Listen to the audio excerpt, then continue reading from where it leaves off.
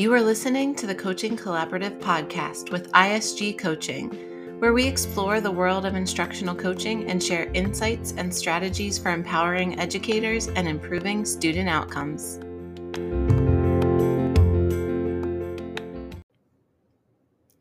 Hi, everyone, and welcome back to the Coaching Collaborative podcast.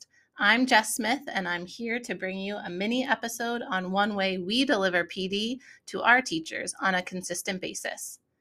Providing PD to teachers is challenging because a lot of times it can be seen as one more thing on their plates. Even if they want it, it never seems to happen at the right time when teachers are in the right headspace to hear it.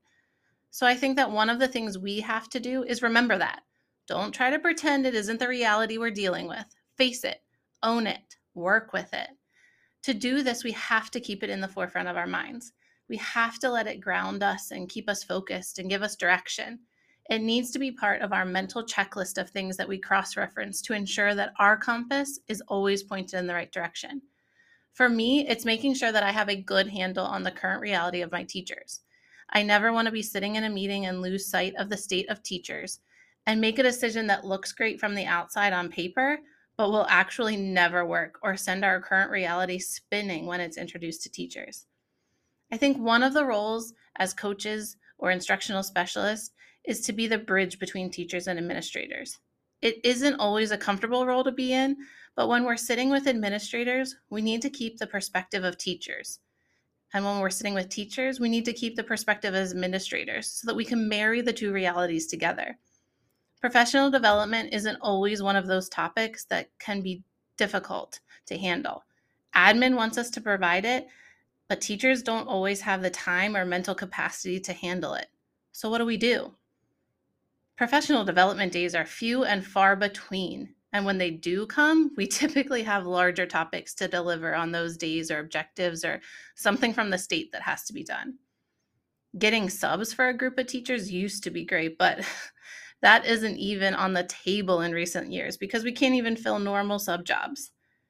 Providing asynchronous stuff for teachers to read or do, well, let's be honest, it's never going to happen.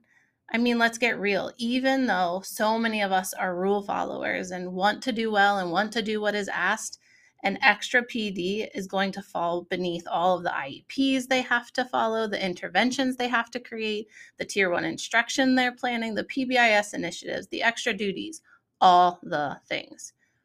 And if our admin requires them to do it, well, then it just becomes a box they have to check, and everyone is clicking the buttons until they can collect the certificate at the end to say done.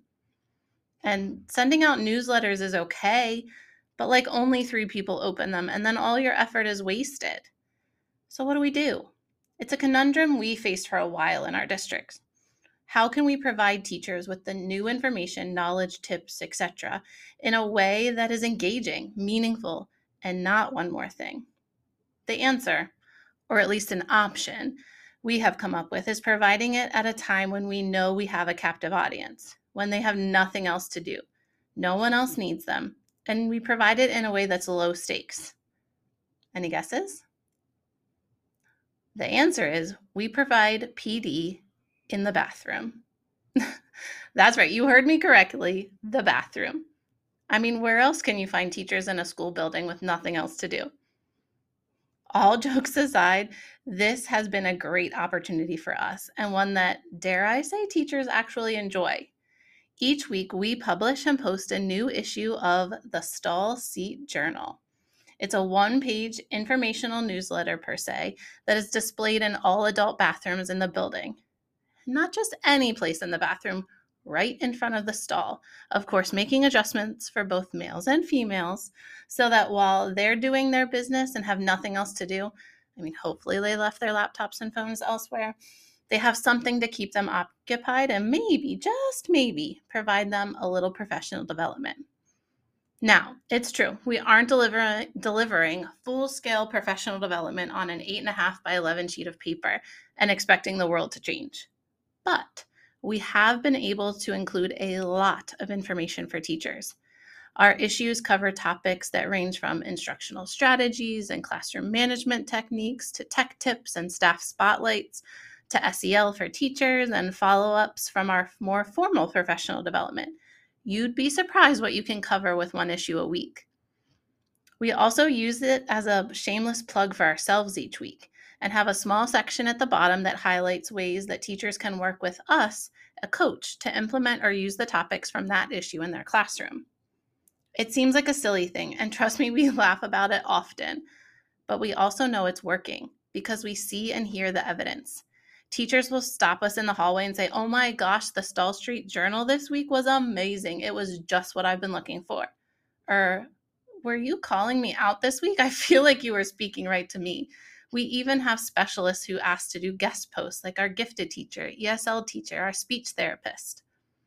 While every topic might not be applied in every classroom, I know that almost every teacher has read each issue because, well, what else are they going to do?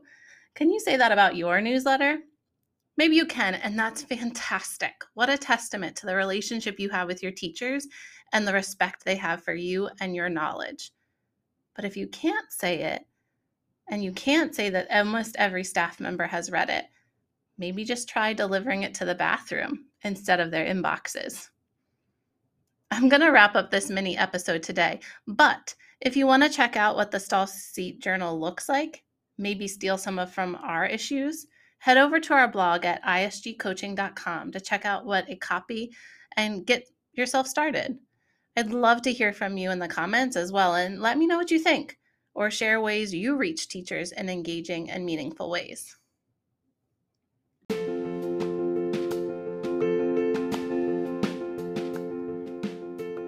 Thank you for listening to the Coaching Collaborative podcast.